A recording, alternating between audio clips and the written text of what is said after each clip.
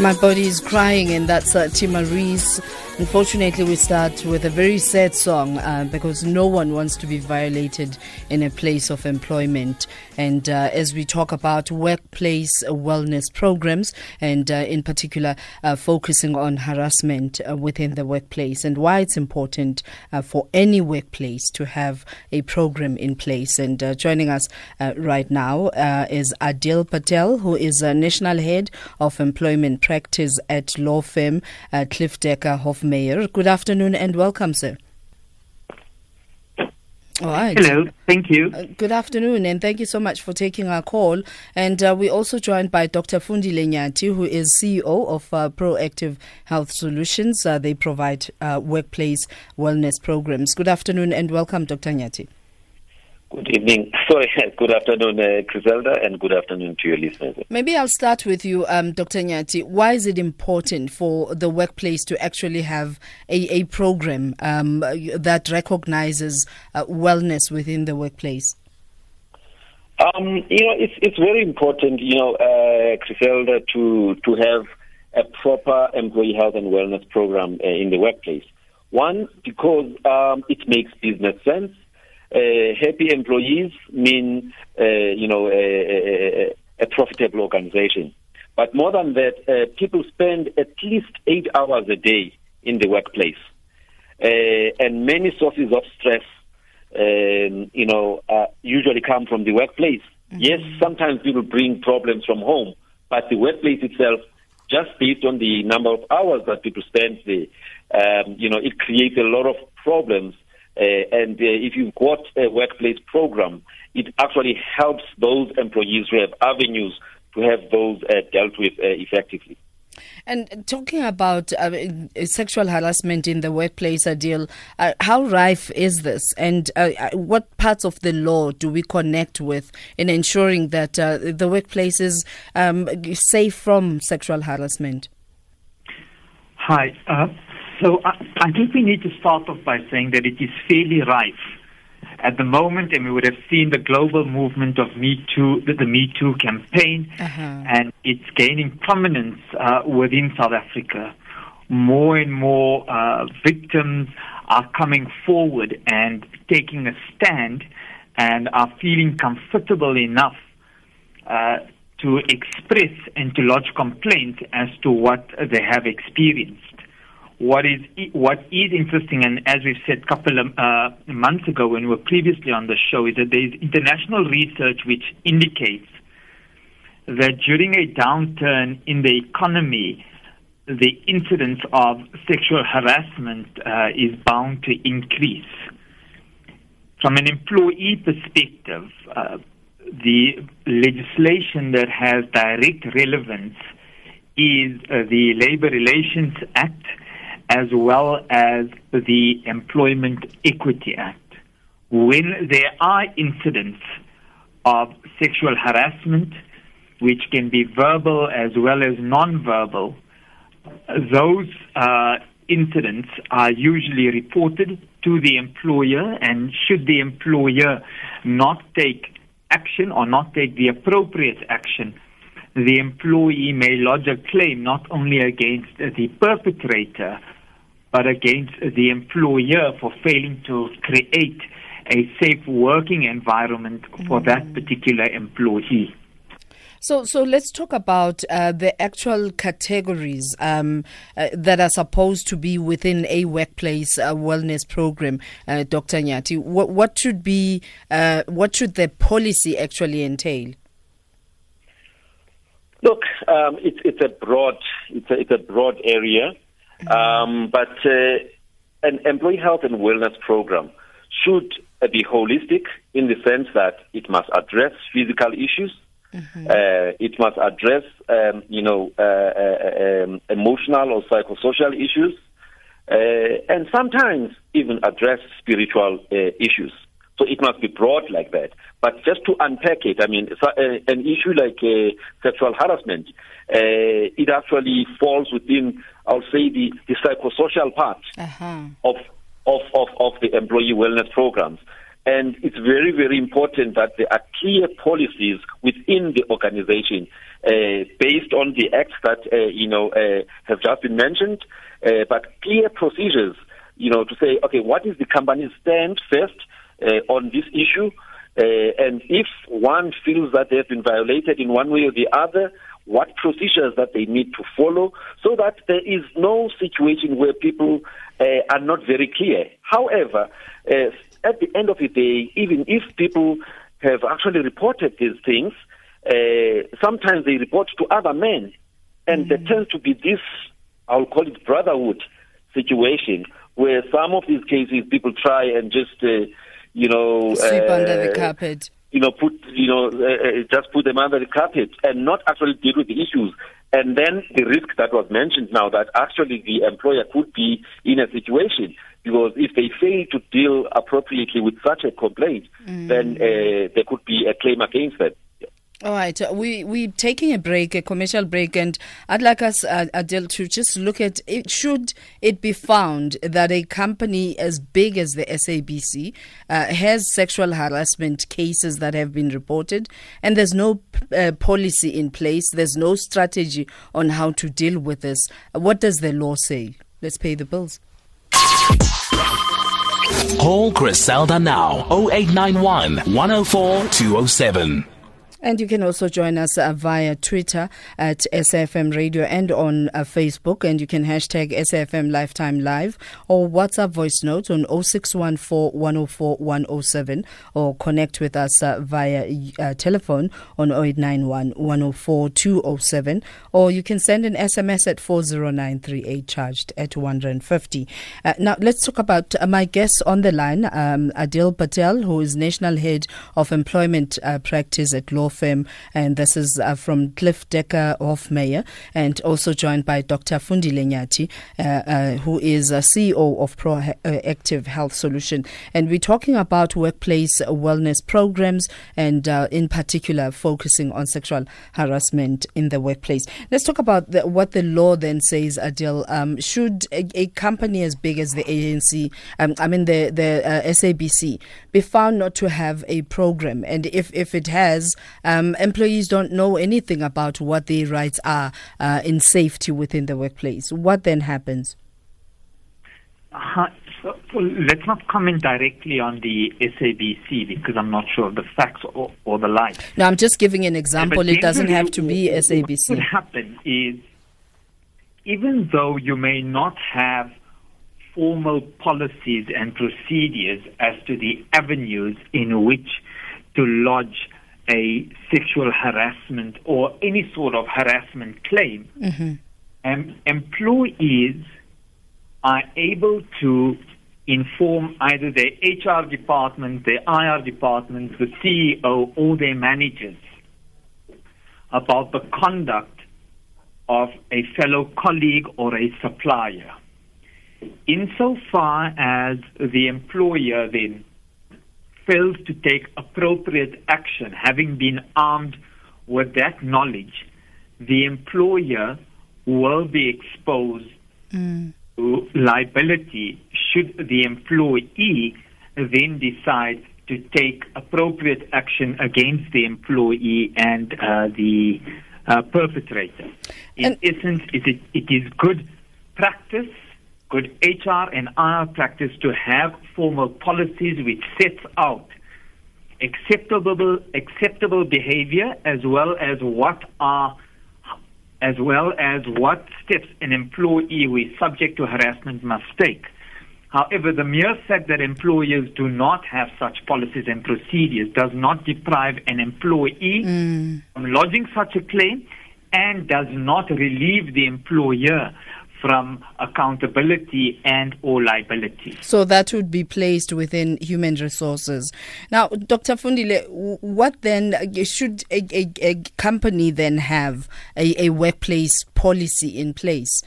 How important is populating what the programs are and what the employee versus employer rights are?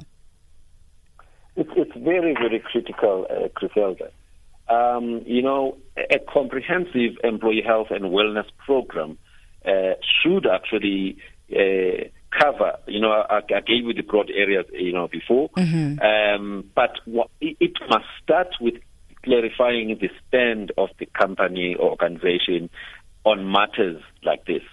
And the policy, it's so critical because it is the foundation, from which the programs that are run within the organization are based. And, one of the things that one normally sees is that even if you have these policies, they will be available there in the intranet, or gathering dust in some office somewhere. Yet it is so important that the employees who are working within that organization are aware of, the contents of the policy, and they are aware of, the procedures that they can follow, so that when they are faced with a situation like that, then they are able to, to exercise their rights. So I think to answer your question, policies are very, very critical to ensure that, people can exercise their rights. All right, let's take Stephen from the Northwest. Good afternoon and welcome, Stephen.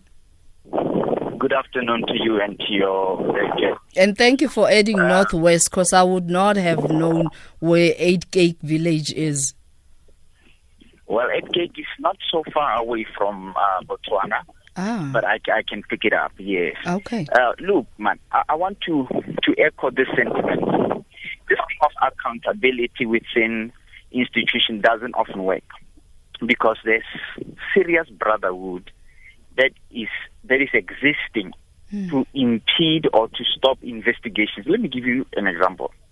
I have taken a certain magistrate to accountability, judicial services unit, the Magistrates Commission, the Chief Justice.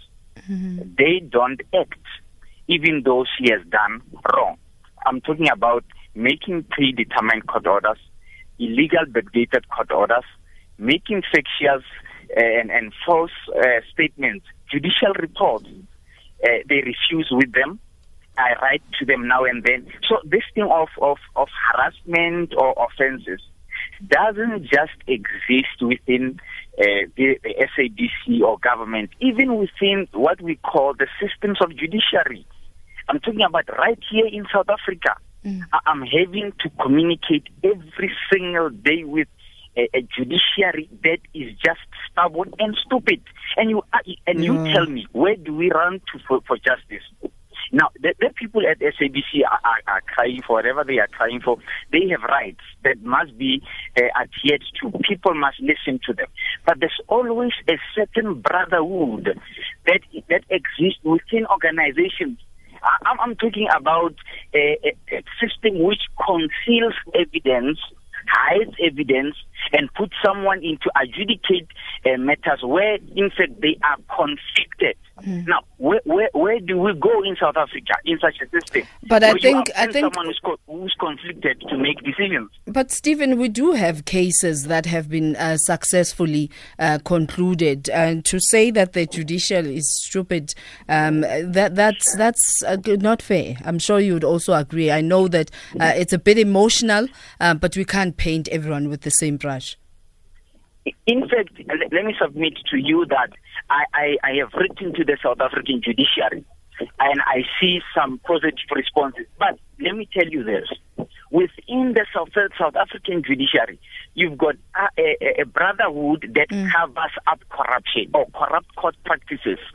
Now, you tell me, if I write a judicial report and I'm conflicted in the matter, and I call someone who's higher to take the matter that, in fact, I am conflicted in, or I stop or I prohibit investigation from taking its course, or maybe I cover up or I tamper with court files.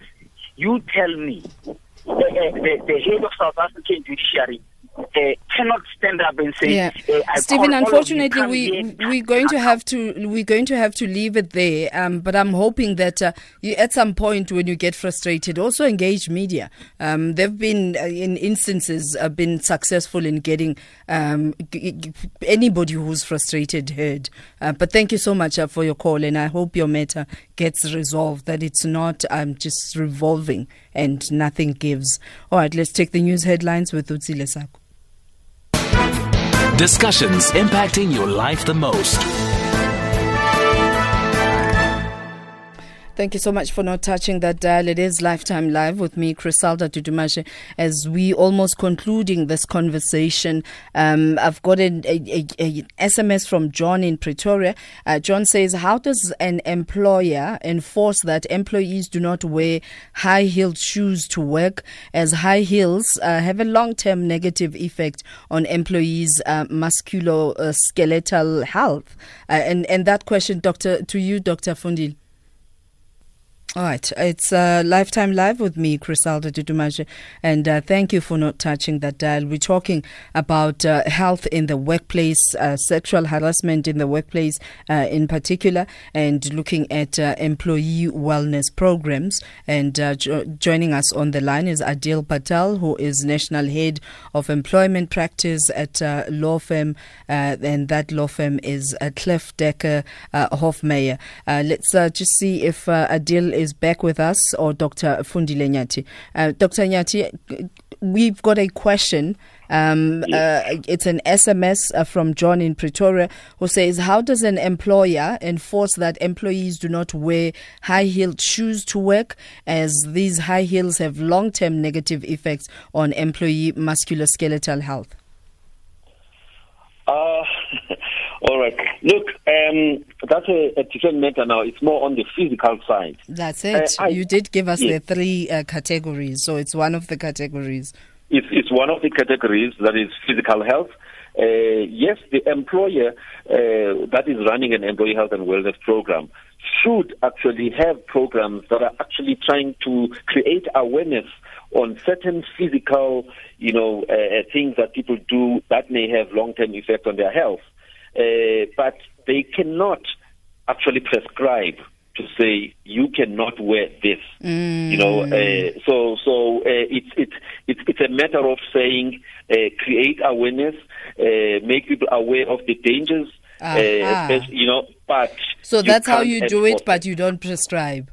You cannot prescribe. It's good. You just hope that the new knowledge will make the person to change their behavior or practices, in terms of using, high heel shoes, but you cannot enforce that unless it's actually in line with the health and safety procedures of a particular job. Does that also apply with dress code, Dr. Nyathi? As much as, people talk about it's my body, it's my right, but there's also a saying that you have to protect me from violating your right, wherein people would wear inappropriate clothes in the workplace, where, cleavage becomes more than cleavage. And there's something called the camel toe, which I can only say it in those terms and not the other correct term. How do we then ensure that even in trying to address issues like sexual harassment, we equally acknowledge that we teach, I'm assuming, what is appropriate and what is inappropriate as dress wear in the workplace? Look, it's a minefield, Criselda. It's a minefield because what's appropriate for me may not be appropriate for you. True. And vice versa. Now, in my organization, for example, I've got a lot of women employees, and they are young, and they tend not to want, to adhere to what they call rigid, dress code. But what I did was to create a committee within them to say, you guys come up with what you believe is acceptable, dress code. I left it to them, and when they came back, there was consensus. And so we implemented what they believe is consensus, and the issue of the front or back cleavage or the camel toe, it's a no-no because we're a professional organization. We deal with clients every day, and we cannot have any of our occupational therapists or psychologists or social workers, dealing with clients in that manner, let alone, obviously, the colleagues as well. But we must also be mindful that, if somebody is wearing something that somebody might see it as suggesting, on the sexual side, we mustn't, because people must also learn to control their edges within the workplace. And not actually blame how the other person was dressed for their inappropriate behavior. So indeed a two-pronged approach. Now, as we conclude this conversation, I am aware that as a proactive health solution, you are innovating and coming up with health solutions that are electronic. Tell us more about this. No, thank you, Griselda. Yes, indeed. This afternoon at 5 p.m., we will be launching the first of a kind digital wellness platform that is meant to take the employee assistance programs from what I would call the traditional or, I'll say dark ages type of EAP programs to the new age or digital age type of programs. So we will be launching that, and really it's meeting the changing needs of the employee workforce. Nowadays, you've got a big percentage of people who are millennials, or what they call Generation X, who are joining the workplaces. Their expectations in terms of how they consume HR services within the workplace is different from people who are 40 and above. And so, and this is going to be even worse, with the advancing years. So as PHS, we have decided that this industry that has not been innovating for the last 20 years, that has not been indigenized, it needs a revamp. So we went back to the drawing board and designed from scratch a technology platform that will ensure that employees and their family members are able to access counseling and healing services anywhere, anytime, on any device, which is basically the language of the fourth industrial revolution. So where do we find proactive health solutions? We are available on the website, www.proactivehealthsolutions.co.za. We are also available on Facebook and also on Twitter. All right. Thank you. Thank you very much for joining us, and good luck with the launch this afternoon. Thank you, Griselda. And that is Dr. Fundile Nyathi, CEO of Proactive Health Solutions. And we'd like to also thank Aadil Patel, who is National Head of Employment Practice at Hofmeyr. And that is law firm is Cliffe, Dekker, Hofmeyr, as we're talking about sexual harassment and just looking at workplace wellness program.